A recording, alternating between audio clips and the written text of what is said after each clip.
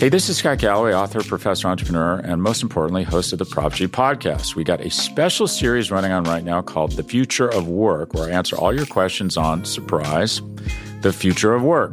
Questions including, what are we missing when we work remotely? Or how do we handle work-life balance when a major opportunity comes knocking? From the provocative to the technical, we're offering insights you won't want to miss. So tune in to The Future of Work, a Prop G Pod special sponsored by Canva. You can find it on the Prop G Pod wherever you get your podcasts.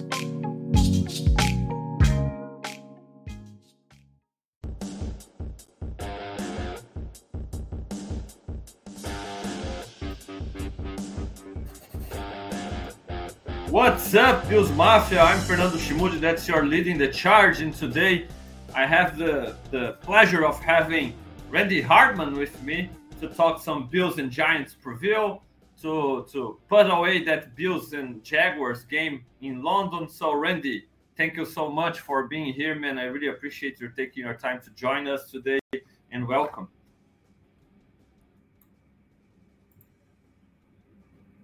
Oh, appreciate you having me on again. Thanks. Awesome, man. Awesome.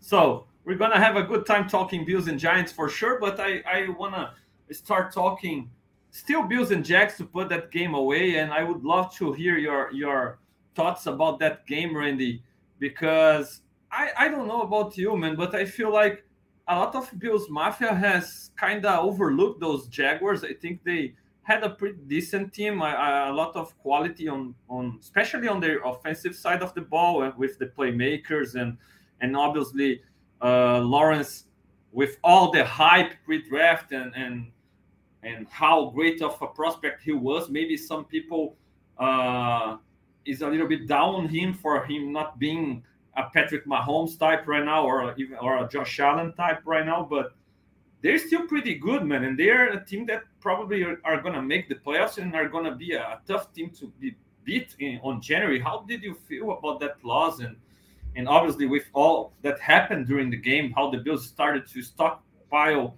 injuries on the defensive side of the ball. What were your thoughts about that loss in London, man? Well, going into that game, it was kind of earmarked on my schedule before the season as one of those ones that, I didn't feel great about. Because Jacksonville is kind of an up-and-coming team, Lawrence, being the player that he is, he's kind of underperformed so far. Not that he's been bad, but he's been kind of underwhelming a little bit for a lot of people. I think that's kind of one of those situations where he's going to grow into it, but right now he seems like a guy that's trying not to make a lot of mistakes, but at the same time wanting to make some big plays. Like the 2 fumbles that he had, I think he could have gotten rid of those balls faster and would have avoided those. But, that's just who he is right now. As far as that game, it was one where I was worried about. Excuse me. Hold on just a second. No problem.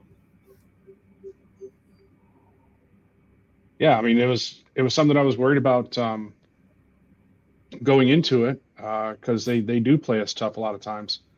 The injuries started stacking up. Worst case scenario for us, losing Daquan Jones and Matt Milano and already being down Trey White. Just not good.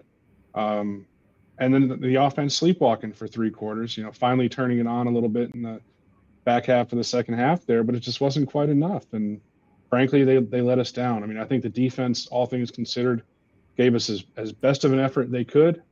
We got a problem with Kyer Elam, it looks like. To much people's dismay. But overall, I don't put this loss on the defense. I put it squarely on the offense just not being able to get going early enough. I mean, it's not like they thumped us or anything. It was a close game at the end.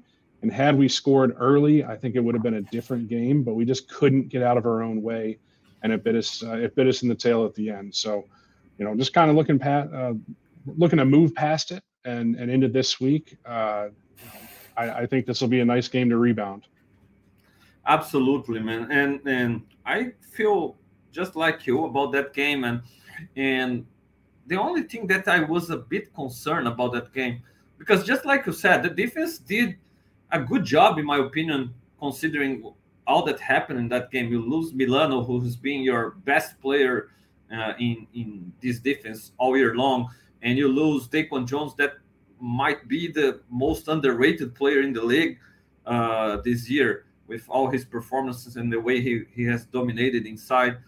You already had lost Tre'Davious White in the previous week, so a lot of tough injuries to overcome, and that defense could still help that talented Jaguars offense and keep them in a long scoring game. So I felt like they did their job most of the time, and unfortunately, just like you said, if Kylan were a little bit better, maybe they could have left the field on some of those third down situations where Lawrence could find Ridley most of the time against Elon.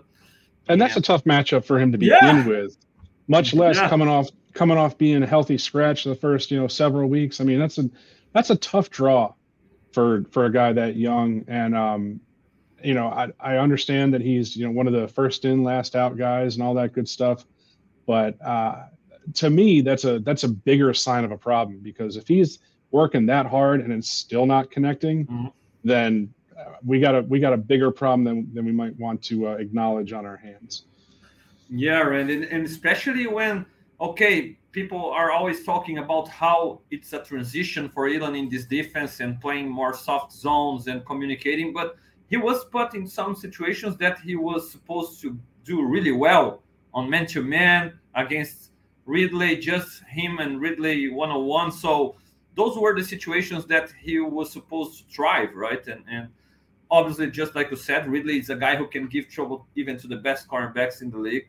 But it's something to keep an eye on. I wouldn't completely quit on Elon right now, but I want to see him rebounding, especially against these Giants that they don't have really weapons at the level of Ridley's.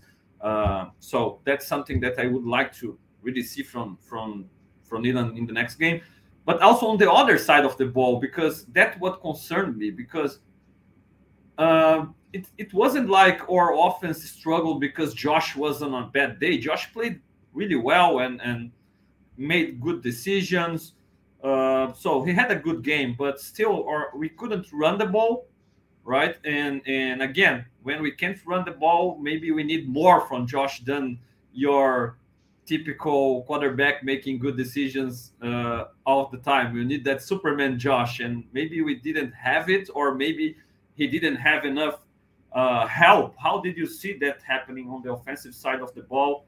Again, Gabe and Knox with some drops early, a couple, both shared drops actually, one drop each one on third downs, and I felt like again it was Diggs and then nothing else, or not much after Diggs to help Josh in all game long. And then in the end, Gabe finally started to take advantage of one-on-ones and play well, and we could score. But all game long, it wasn't the case. How did you feel about this offensive side of the ball against the Jaguars?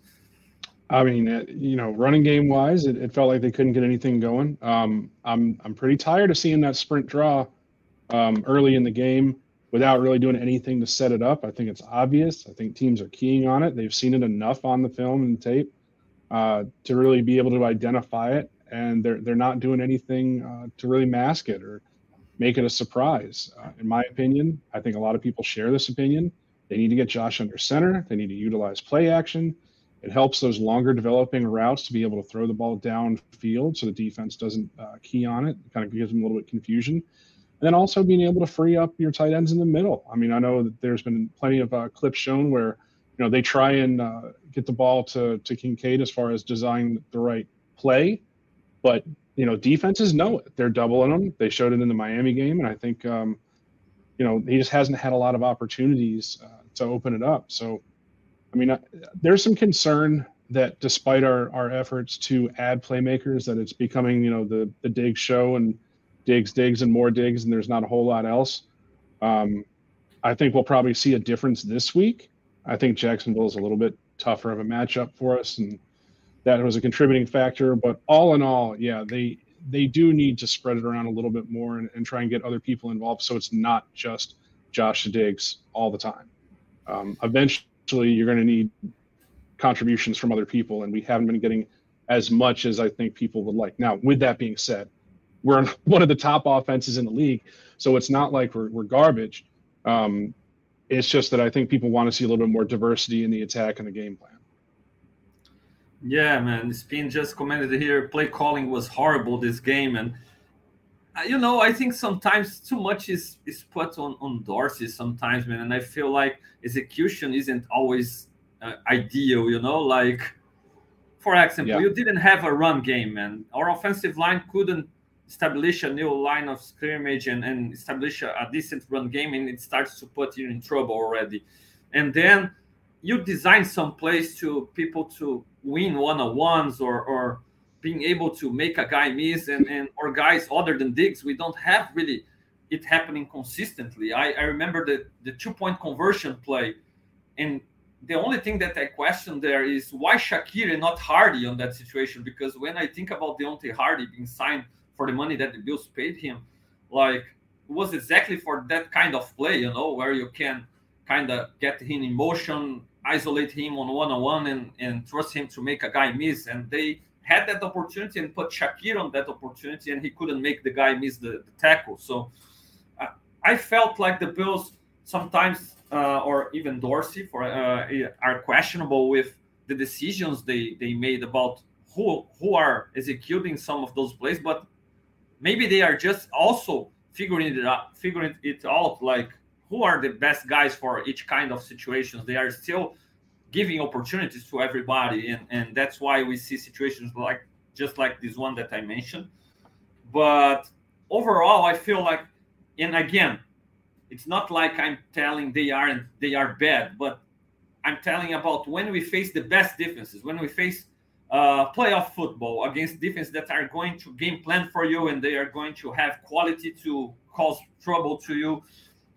Do you have the right pieces behind Allen, behind Diggs, or alongside Allen and Diggs? But the secondary weapons, I feel like they're not consistent enough, and they are to beat bad teams or your regular season opponents, right? And just like you said, against the Giants, I really trust them to put up a lot of points on the scoreboard. But when it toughens up and when you need to match up against a playoff caliber defense, I don't feel like they're giving enough. Or run game, we really can trust them still.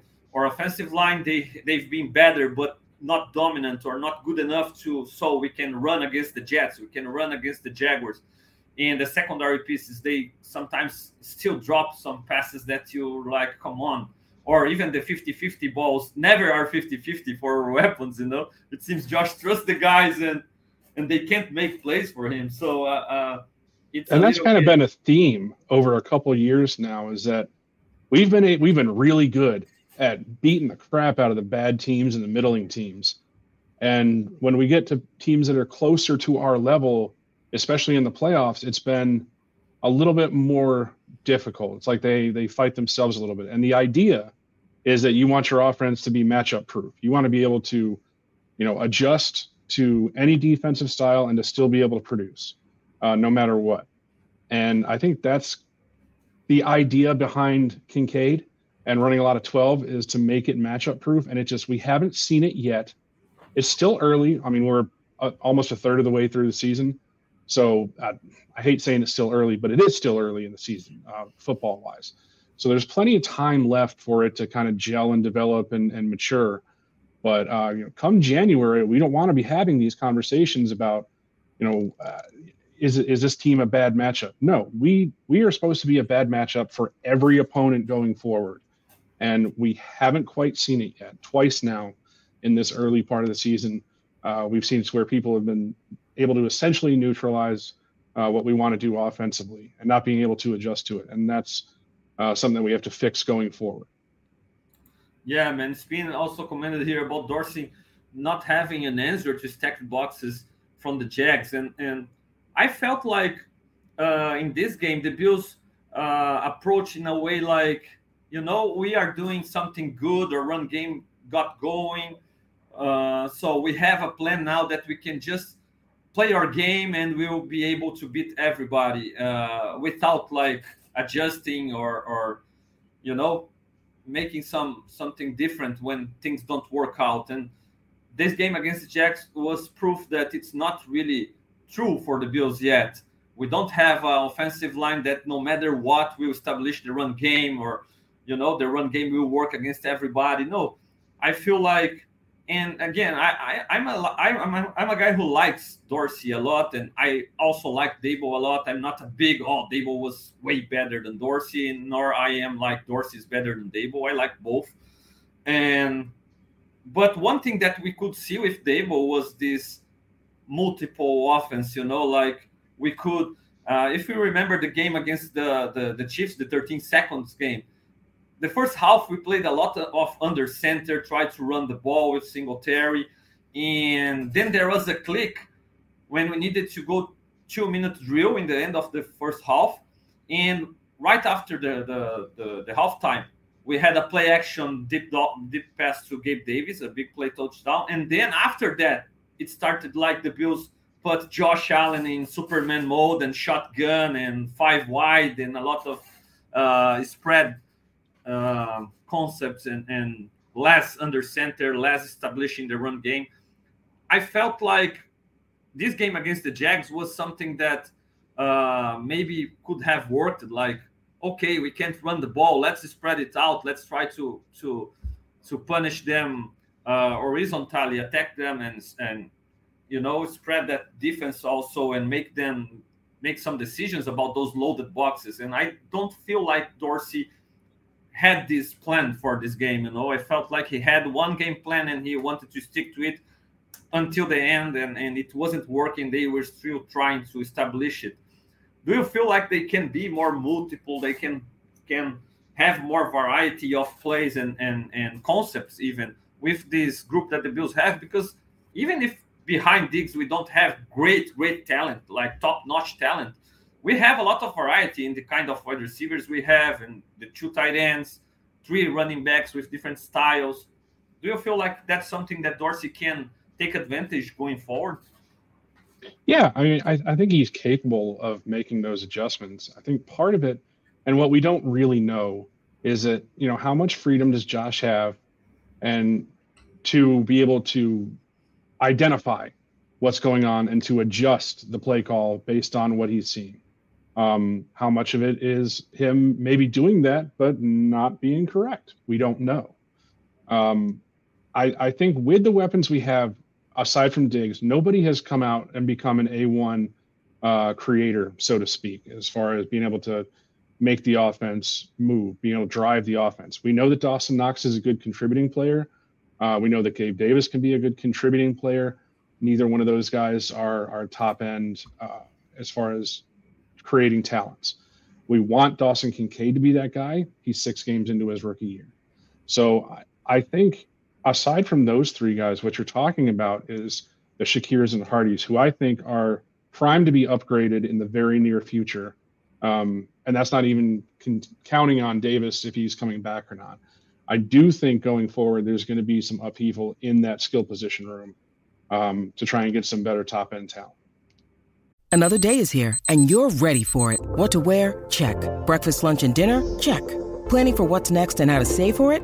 That's where Bank of America can help. For your financial to-dos, Bank of America has experts ready to help get you closer to your goals. Get started at one of our local financial centers or 24/7 in our mobile banking app. Find a location near you at bankofamerica.com/talktous. What would you like the power to do? Mobile banking requires downloading the app and is only available for select devices. Message and data rates may apply. Bank of America NA, member FDIC. Yeah, and then with all this talk about the offense, and one thing that I really hope it isn't away forever, and they are just controlling it and holding this out of the game plans for now, but having a package totally ready to be used in the playoffs is Josh Allen running the football, because obviously we don't want Josh taking hits right now and being put in a difficult situation or in danger of taking hits and getting injured. But by playoffs times, in those games that you can't run the ball, having a quarterback that can run the ball like Josh can, and that could be the difference, for example, of winning or losing that game against the Jaguars. And I can understand they wanting to avoid it for now, But hopefully they don't play like this in the playoffs, like, oh, we won't run Josh to avoid hits. No, we gotta use this part of his game. It's a big part of his game, right? Look, if anybody knows Josh, and I think we all are familiar with his play style by now, come playoff times, he's going to do whatever he needs to do and probably things he doesn't need to do to try and win those games. I am not worried about them trying to reel him in come playoff times and say, don't run the ball. Because I promise you, if they tell him don't run in the playoffs and he sees it as an opportunity, he's going to run and apologize later. I mean, that's just the way he is. Yeah, absolutely. And the guys are there, right? He can call his own number. He can call the play that isn't even in the playbook anymore, but the guys know the play from the previous years. And okay, we're going to run this ball right now. And Mitch, just pull and be the puller and lead this run, and I will follow you, right? I hope it happens, man. But I believe Dorsey has that just being held out for now, but ready for playoffs, and it should make the Bills' offense life easier when Josh really is unleashed, run the ball also.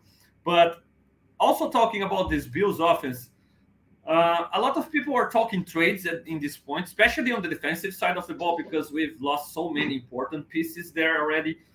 But the name of the moment has been Jerry Jeudy, right? Because of the situation with the Broncos, all the bad situation there for him, and also he's being underachieving. We can't just say, oh, he's in a bad situation. Okay, he could have made this situation better, maybe, right? How do you feel about Jeudy? Do you think he could help? Like, I think a lot of people see the name and think about Jerry Jeudy, the prospect, and that was exciting. But he hasn't been this guy, right? And I like him. I actually think he can help the Bills, but I'm not sure if he's worth the price, maybe. And how do you feel about this? So there's a couple different parts to that conversation. One is that has he lived up to his draft status? Absolutely not. Now, a lot of people want to blame it on the quarterbacks and the situation in Denver, and that's fine. You can choose to do that if you want to. But the way I see it is that there have been a lot of examples of receivers that go to teams that are bad, and they haven't been as mediocre as Jeudy has been in his time in the league. So I think part of it's him, part of it's the situation. And so I get the idea behind bringing him in because he's not going to be asked to be a number one. Diggs is here, obviously. They've got Kincaid. So it's not like it's all going to be on his shoulders.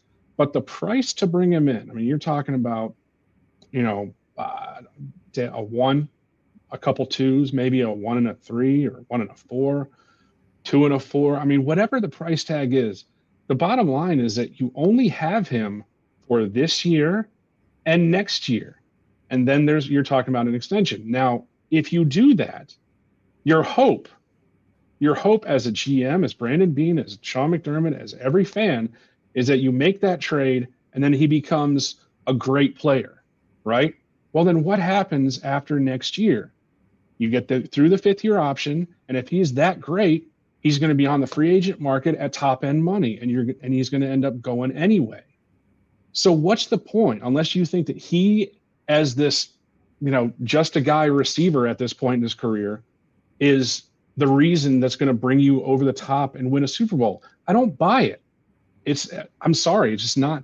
I get the idea behind it, but it's just not something that I'm willing to do. I don't want to mortgage any sort of future picks on a guy who hasn't proven to be worth it any more than basically a 3 at this point in his career. I mean, Cortland Sutton's the 1 in Denver, and he hasn't been injured the whole time Judy's been there. They've been on the field at the same time, and Jeudy hasn't pulled his weight.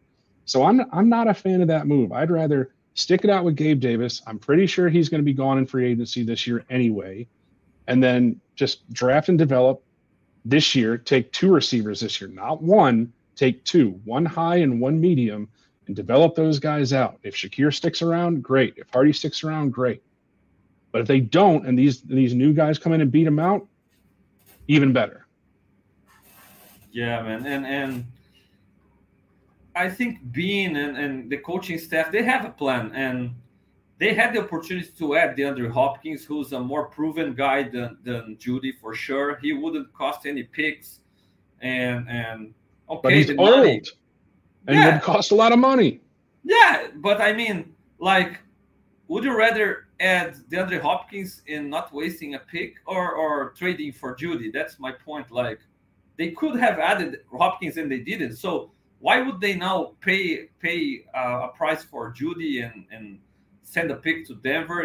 When they didn't want Hopkins. So I think they trust their guys, and they will see until week 8 trade deadline if Kincaid can start to get more opportunities and deliver. If one of the guys outside, other than Gabe, but if Shakir, Sheffield, Hardy, any of those guys can separate from the others in the pecking order as secondary weapons, and if they can really get something out of the guys they have, because it was the plan clearly. They could have added that wide receiver in Hopkins, a more established one, but they avoided it. And I don't feel like they are going to trade for anybody at this point, unless I don't think so. Yeah, unless the offense really struggles going forward until the trade deadline. I really can't see being making a move as much as maybe I would like to see a guy being added and to have a feeling that, okay, now you have one more weapon that can be trusted. But I don't know, man. I don't see they going that direction, to be honest. And I mean, plus, if you're talking about Judy or any other receiver coming in, I mean, they're gonna come in. Diggs is 1, Gabe Davis is 2, and they play him. He's on the field more than Diggs is, in this offense. And then you've got Kincaid and Knox. So you're talking about a guy trading for a guy, potentially a high-end asset, trading for a guy who's going to be no better. Oh, and I forgot about James Cook. No better than the 6th option in your receiving game. Why on earth would you trade a high-end asset for a guy that's going to come in and be no better than your 6th option? It doesn't make any sense. Put it that way. Yeah, I agree, man. I really don't see anybody coming in during the season and taking over those guys you mentioned. Like, for sure, Gabe will be ahead of this guy, and then the tight ends, man. At least those guys will be ahead of them. Yeah, 5th at best, right? 5th at best. Yeah. More than likely 6th. Now, if you're talking about after the season, you know? I mean, if you're talking about once Gabe is out of the picture potentially, and maybe trading for a receiver, then okay, we can have that conversation. Instead of drafting one high, you trade for one, okay, but not right now. Yeah, and I feel like the direction the Bills should really go right now is finding ways to use Kincaid a little bit more, man. Like, we saw again that map of Josh's passes in the middle of the field being ignored, and that's something that they must find a way of fixing and using, because you can't really have a successful offense, a consistent offense, ignoring the middle of the field. Like, we see Tua making his life with the middle of the field and then going outside exploring mismatches, and the Bills are the total opposite, so using more Kincaid there, maybe even moving more Diggs inside. That's what you got him for. That's why you go and get a Kincaid, is to utilize him over the middle. We haven't seen those seam routes, that he had. His best plays in his tape from college are those seam routes where he goes up and grabs the ball and goes down with it. So we gotta see more of that in this offense, and I think that's my biggest challenge for Dorsey going forward. I think it will help this offense a lot, man, a lot, to stay more on the field if Kincaid can be established in the middle of the field. And so, in the defensive side of the ball, we lost a lot of important guys. I saw a lot of Bills Mafia fans being like, oh, the season is over and things like that. I wouldn't go as far as them, but they were some tough injuries, man. If we lost Vaughn and Micah Hyde last year and it was tough, I would say to this year's injuries have been even worse because yes, Vaughn is awesome, Hyde is awesome, but Milano has been the best player in this defense. Daquan Jones so good, man, so underrated. And then Tre'Davious White in the previous week, three major pieces in the three levels of this great defense. How do you feel about the replacements there and trade possibilities? Maybe I again don't see the Bills planning to go for trades there, man. I just think they were kind of prepared for losing people. Obviously, nobody have the same kind of level in the depth pieces, but the Bills have depth pieces that you can expect them to be good or to develop well, like Dorian Williams in Milano's place, and the cornerbacks. Elam gotta be better, but we have Benford, we have Ben Jackson, and in the defensive tackle rotation, thank God, Oliver has been awesome this year. And again, Puna Ford is a guy who I even saw it on Twitter, like, oh, if we traded for Puna Ford now, everybody would be fired up. And we added the guy in the offseason, and now everybody is like ignoring the fact that he's on the roster, right? And so, how do you feel about the Bills defense going forward with all these pieces? Obviously, will be missed, but we have some replacements. What are your expectations? Well, yeah, I mean, thank goodness we got Puna Ford. That was a great signing by Bean. Obviously, I don't think he's going to completely replace what Daquan Jones brings, but he's gonna lighten the burden of losing Daquan Jones for an extended period. I on record as not being a fan of the Dorian Williams pick or the Terrell Bernard pick the year before. Turns out I'm an idiot, and they were good picks because we needed them. So, it's probably going to see some growing pains. You might see A.J. Klein come in there and take some snaps at some point. I would think maybe Balin Spector might be mixed in a little bit here and there once he comes back from injury. But, yeah, losing Milano, obviously no one's going to 100% replace him in this defense, but I think having several viable options to come in and platoon that position in his absence is going to be worthwhile. Our big problem is at corner. Elam has not proven to be a viable replacement over there. So you're talking about Benford and more than likely Dane Jackson when he's healthy is probably going to get either a split or over on Elam. And I think Dane Jackson's not a bad player. I don't think he's a plus player in any way, shape, or form. And I think that he can be readily exploited by the right personnel and by the right coaches. So it's a weak spot. It went from being a strength to a weakness now. Combined with the fact that I haven't been overly impressed with some of our safety play this year, it makes it all the more important for the offense to be able to step up in every situation, because I feel like our margin of error is going to be slimmed down as far as point differential goes moving forward. Whereas we might have been a team that gives up, 13 to 19 points a game, I think that's probably going to go up by around a touchdown to 20 to 26 points a game going forward. So we got to be able to score and score at will more often than not.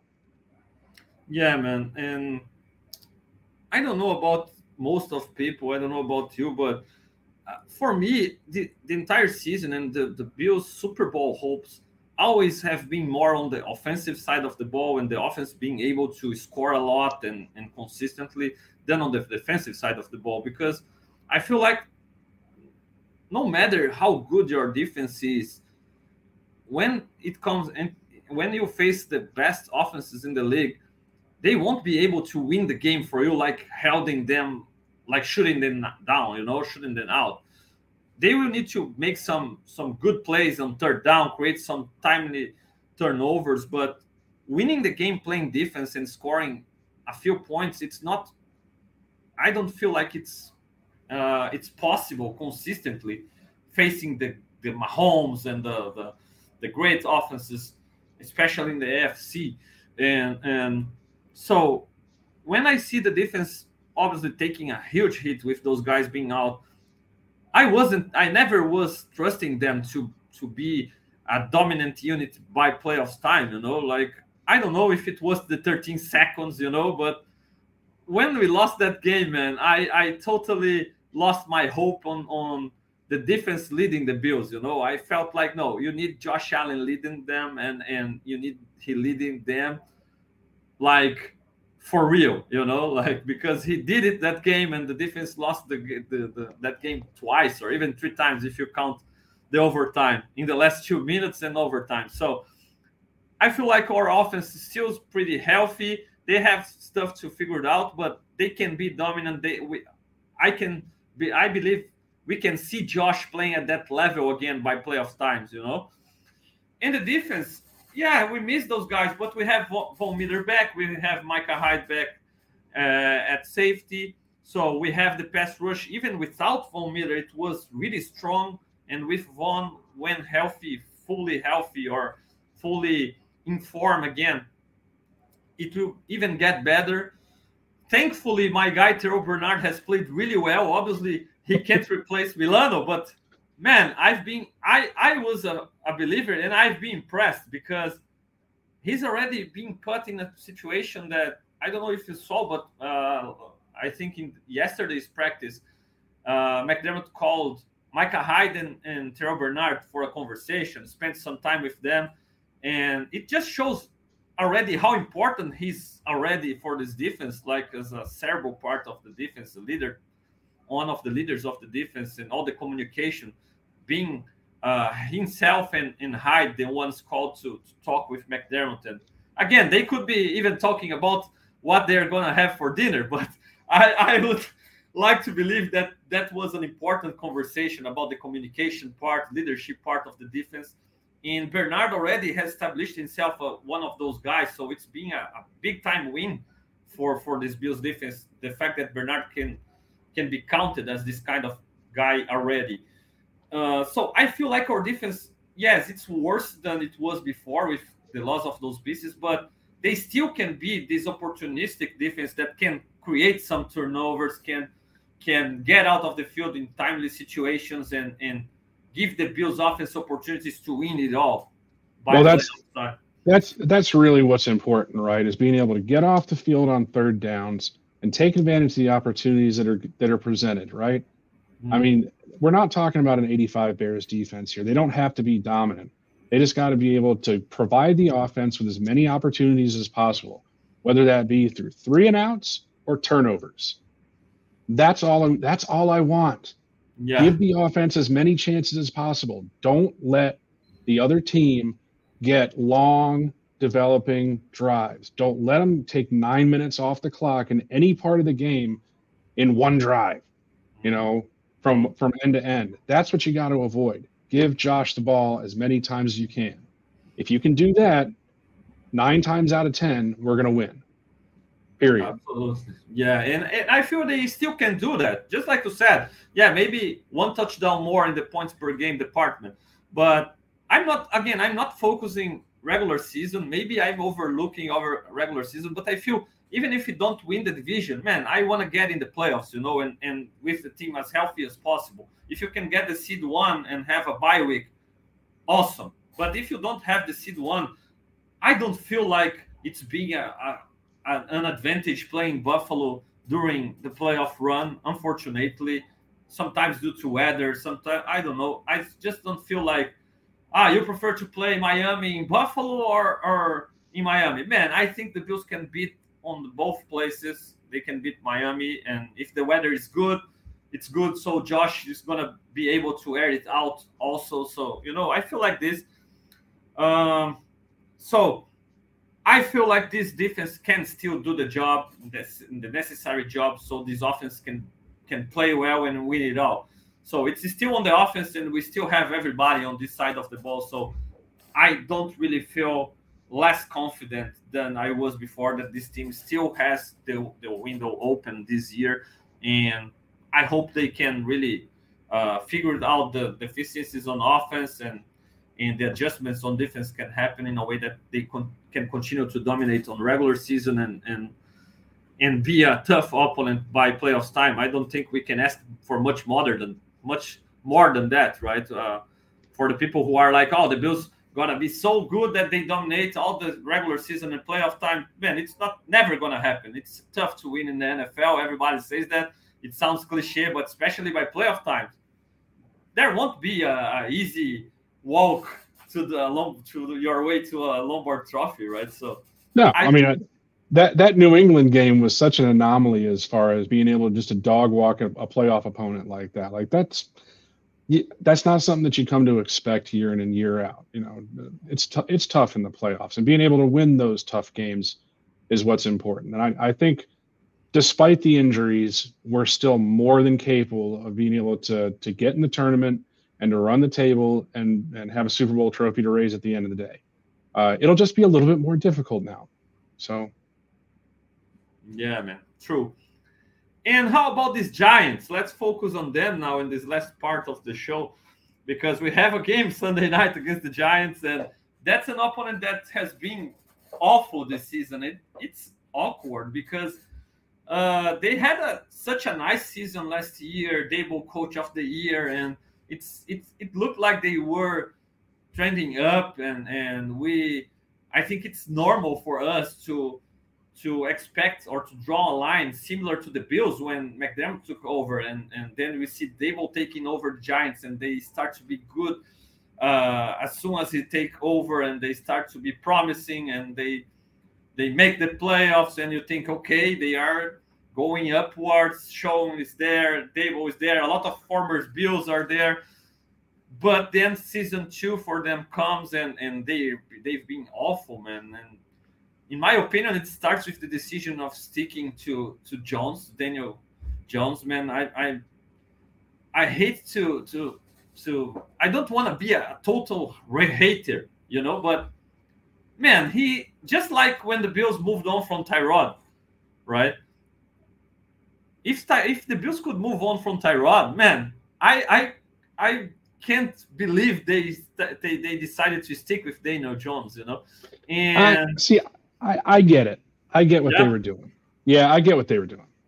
You know, they felt. Let me know, because I'm so confused about this, man. I'm like, I don't know. So this guy won't I think this is what I think. All right. The idea behind it is that, you know, he had a serviceable year last year and they got to the playoffs, right? They like the physical attributes. He's big, he's mobile, he's got a decent arm, not great, obviously, not Josh level by any means. But they like all the traits and the attributes there, and they felt like if they put enough around him, it would be sustainable to the point where they could get a couple more years, be able to build up some goodwill, and then really flip that position in probably 2 years, right? Well, those offensive line investments that they've made haven't turned out at all. Andrew Thomas has been hurt. Evan Neal's been pretty freaking awful, as far as I can tell. I think John Michael Schmidt's injured. They had another guy that's injured. They got the 32nd ranked offensive line in the league. That's not a recipe for protecting or developing your quarterback that you just paid a boatload of money to. So my question is, if anyone says, oh, they should have moved on from Daniel Jones, who are you going to bring in behind what that offensive line turned out to be, which is god awful, that's going to do any better than what Jones has done at this point? I am pressed to find a solution as far as where they would have gone. So I get the reason why they stuck with Jones. I'm not saying it was a great investment, but I understand the logic behind it. And I think to pile on Jones, pile on Dable and Shane for doing that is misguided. Do I think they should upgrade at that position this offseason? Absolutely. They're going to have a pretty high draft pick by all measures so far. Yeah. So why not go for it? And, you know, basically put Jones on notice. That's fine. But going into this season, I get the reasoning behind it. Things are not clicking well. And we know that Dable can design the offense, but it takes two to tango. They got to be able to execute it. And so far, it just hasn't been there. They don't have great weapons around Jones. I know they invested in Jalen Hyatt. I haven't seen a whole lot from him. I know they invested in Waller. That hasn't exactly come to fruition as much as they had probably hoped. But aside from that, I mean, there's not a whole lot there. Isaiah Hodgins, great story at the end of last year. Not exactly a premier weapon. And then the other guys they have, I don't have a depth chart in front of me, but I couldn't pick them out in the street if they were walking next to me in the grocery store. They're not great. They're not great at the skill positions.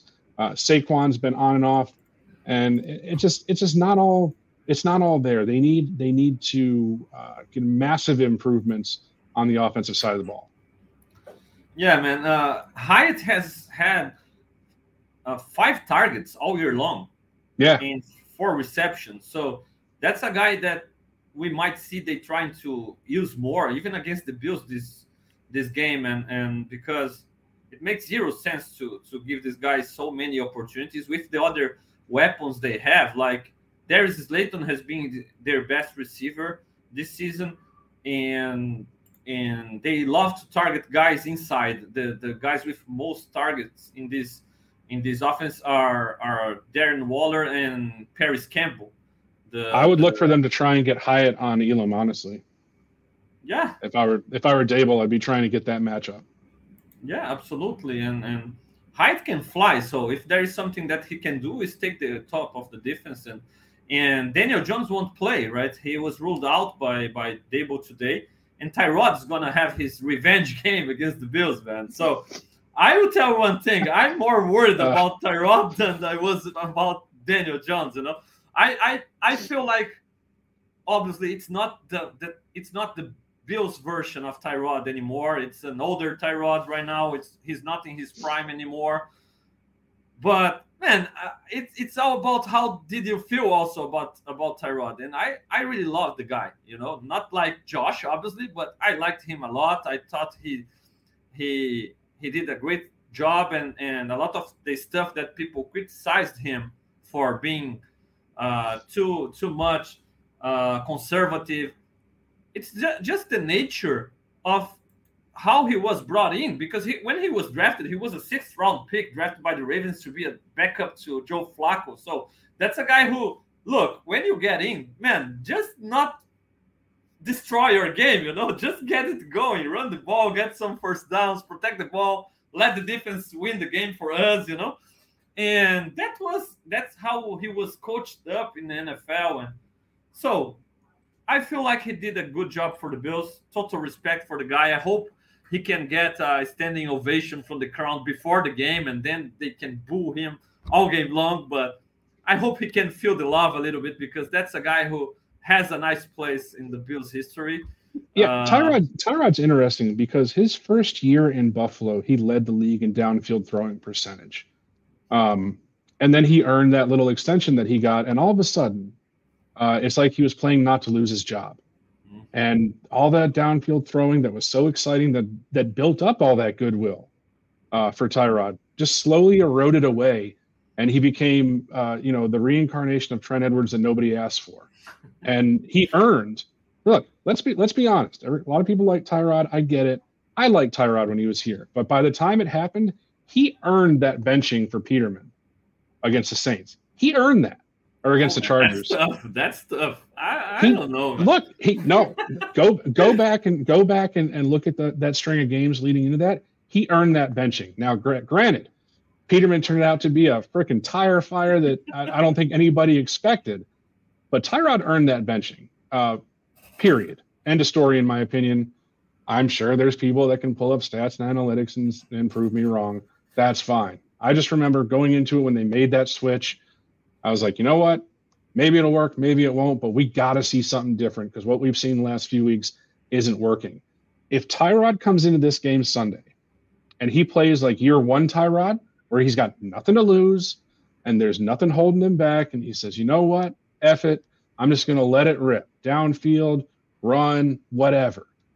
We might have a game on our hands. If he comes in trying to play ball control like he did his last couple years in Buffalo, it'll be a dog walk, and it'll be ugly, because we know that Tyrod, and I'm positive that Sean McDermott knows that Tyrod too, and he's the one calling the plays now.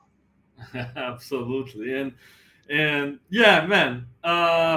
One big time difference: Tyrod doesn't have prime Sammy Watkins, even if he saw this prime Sammy Watkins for just a few games, but when Tyrod led the league in downfield percentage, Sammy Watkins was a factor, right? And another guy who was a factor was, man, I just forgot his name. The former Viking, former Jet, fast wide receiver. I just forgot his name, man. But he scored against the Colts in a deep throw from Tyrod week 1 also. Was always injured also, but those two guys really helped Tyrod to throw the ball downfield, and after that, it never was the same for Tyrod anymore. So, man, Tyrod won't have time to throw that ball downfield, Randy. With this offensive line and all the guys out, right? They have a lot of guys out in the offensive line. You mentioned their investment being poor, and Andrew Thomas is out. Schmitz is out. Matt Peart is out, so Evan Neal is going to play, right? And if that's what you want to call it, yeah. Yeah, so it will be a tough job for Tyrod without Saquon Barkley, who's out too. So this offense is in trouble, man. And yeah, I mean, I'm trying to be nice about it and fair, but yeah, I mean, it's not looking good for the Giants offense and Brian Dable, and I almost feel bad. I don't, but I almost do. Yes, and if you just mentioned the quarterback part, if Tyrod be extremely aggressive and try to attack the Bills, and he's on his day, right?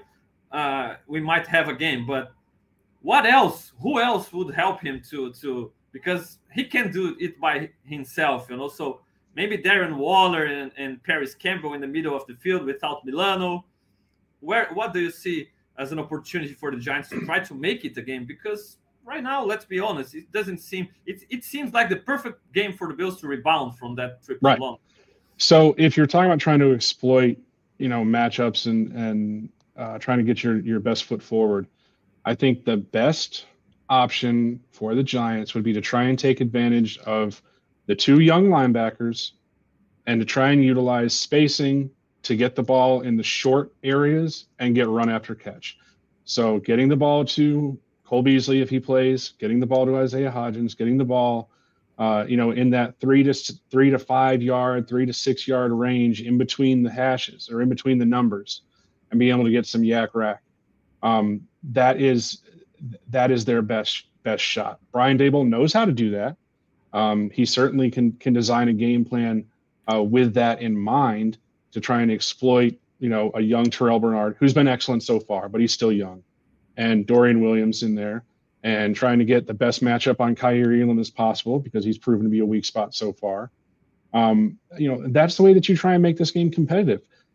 I don't think they're going to be able to have a lot of long developing route concepts in this game because the offensive line issues that we talked about already. So it's going to be getting the ball out fast, 3-step drops, pistol, shotgun looks, things like that, moving the pocket. Tyrod's a mobile guy, being able to roll him out a little bit and try and make things happen that way. But it's an uphill battle. They're trying to sled uphill, and it's not going to be easy by any means. And I look for McDermott to really put the clamps on this thing early and get it out of reach to where they don't even have a chance to get Barkley involved after, the first 10, 15 minutes of this game. I mean, because he's their shot. If they want to make this thing in any way, shape, or form close, they want to be able to keep Barkley involved. And if they can't run the ball because they're down 3-4 scores, it kind of takes him out aside from making him a receiver. So it's tough. It's tough for the Giants. Yeah, it's the perfect game for McDermott to show why he benched Tyrod for Peterman. He'll finally have an opportunity to justify it, right? Other than the tape, just like you said, he earned it, the bench.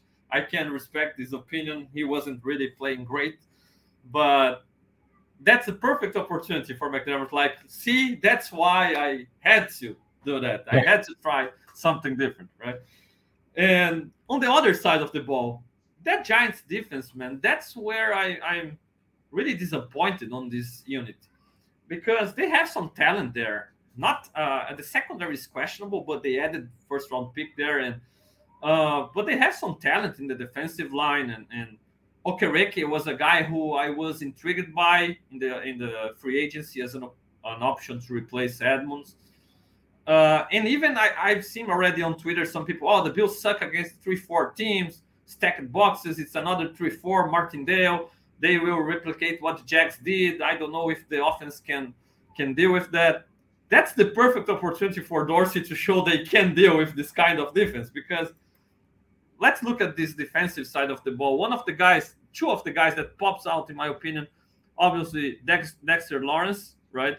And Leonard Williams. I've been a big time Leonard Williams fan for quite some time now, since his Jets days. Really like the guy. And those two guys are dangerous in the interior, but they haven't been great this year, right?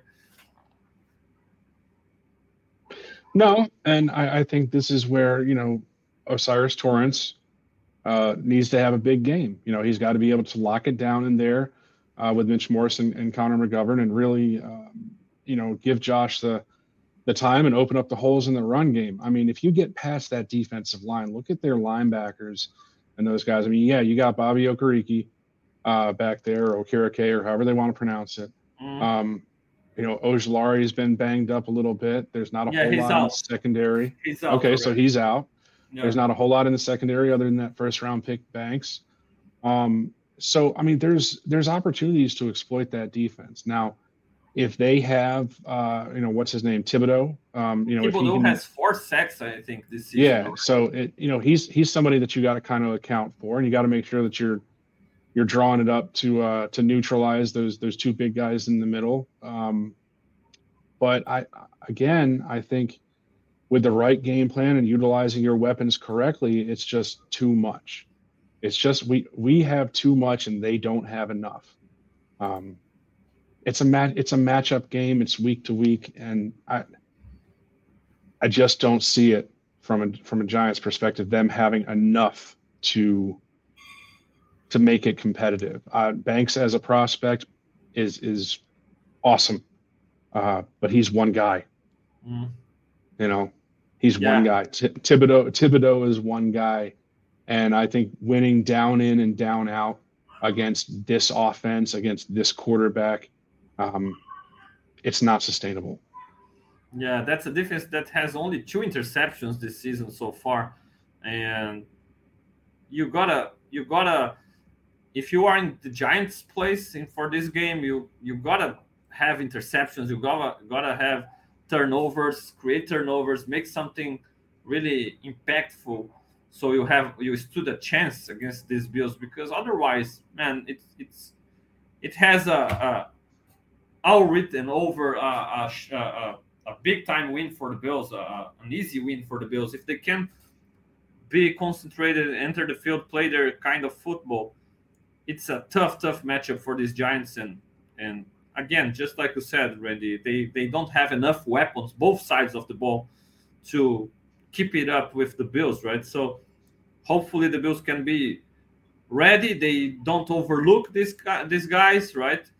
There is the aspect of Daboll knowing a lot of this Bills team from inside, both sides, right? But maybe the same can be said about McDermott dealing with Daboll's offense and Tyrod and especially with all the problems they have with injuries. What's your prediction? Ken Dorsey has been here when Daboll was here. It's not like Ken Dorsey doesn't know what Daboll is going to try and do offensively. Like they both know each other so well. It's really going to come down to talent and execution. Who's got the better talent and who can execute better? And I'll be hard-pressed to say that the Giants have the advantage in either one of those two areas. Mm-hmm. So, I mean, if you're talking about a game prediction, I think 48-10, 48-7, 53-3, somewhere in that range is not I don't think that's out of the question. I don't think it's offensive really to put that kind of prediction out there, because, I mean, they're, like I said, they're in a tough spot. I think of this game, if I can use a visual image, it's that image of the kid trying to beat up the bully, and the bully just has his hand on his forehead and the kid's swinging at air. Yeah. That's this game. That's what we're looking at here. So I don't think they should look past him by any means, but at the same time, I got a hard time saying that this game is going to be really competitive at any point past the first couple drives. Yeah, I mean, I feel like if Lawrence and Leonard Williams are really playing up to what they can do, and their front seven is aggressive, they might be able to do what the Jags did in the sense of containing the Bills' run game. The difference is, I think the Bills' passing game will be able to really punish this defense, and I don't see this defense being able to replicate what the Jags did and be a tough matchup, also in the air, against the Bills' passing game, and even with Dorsey having some adjustments that he learned from the last game. So if the Giants try to replicate that, I think the Bills will have better answers this time. And I'm totally with you. I will go I don't know, man, 33-10, maybe. I'm not. I think the Bills have the total capacity to dominate this game, and I got him covering the 14-point spread on every single card that I picked. Yeah, put it that way. Awesome. Yeah. Fair enough. Fair enough. So, Bills Mafia, hit that like button, subscribe to Buffalo Rumblings channel. I appreciate you taking your time to be with us. Randy, thank you so much, man. Always a blast to have you here, leading the charge. Doors always wide open for you to join us, and man, always have a blast talking Bills and talking ball with you. Thank you so much. I appreciate it, man. Thanks for having me on again. Awesome. So, Mafia, I will be back on Sunday before the game this time, not after the game, due to the Sunday night football time, with a pre-game show in Portuguese. The Sunday show is totally in Portuguese for Brazilian Bills Mafia, Latin America Bills Mafia, Portuguese-speaking countries. And then I will see to do the post-game show, or the analysis from the game on Monday on my own Fernando Shimude channel. So I appreciate you taking your time being with us. This episode is also available in all podcast aggregators, Apple Podcasts, Spotify. So I really appreciate every download and play there. So, Mafia, that's it. Thank you so much. I hope you enjoyed as much as I enjoyed having Randy here today. And see you next Sunday. Go Bills. Go Bills.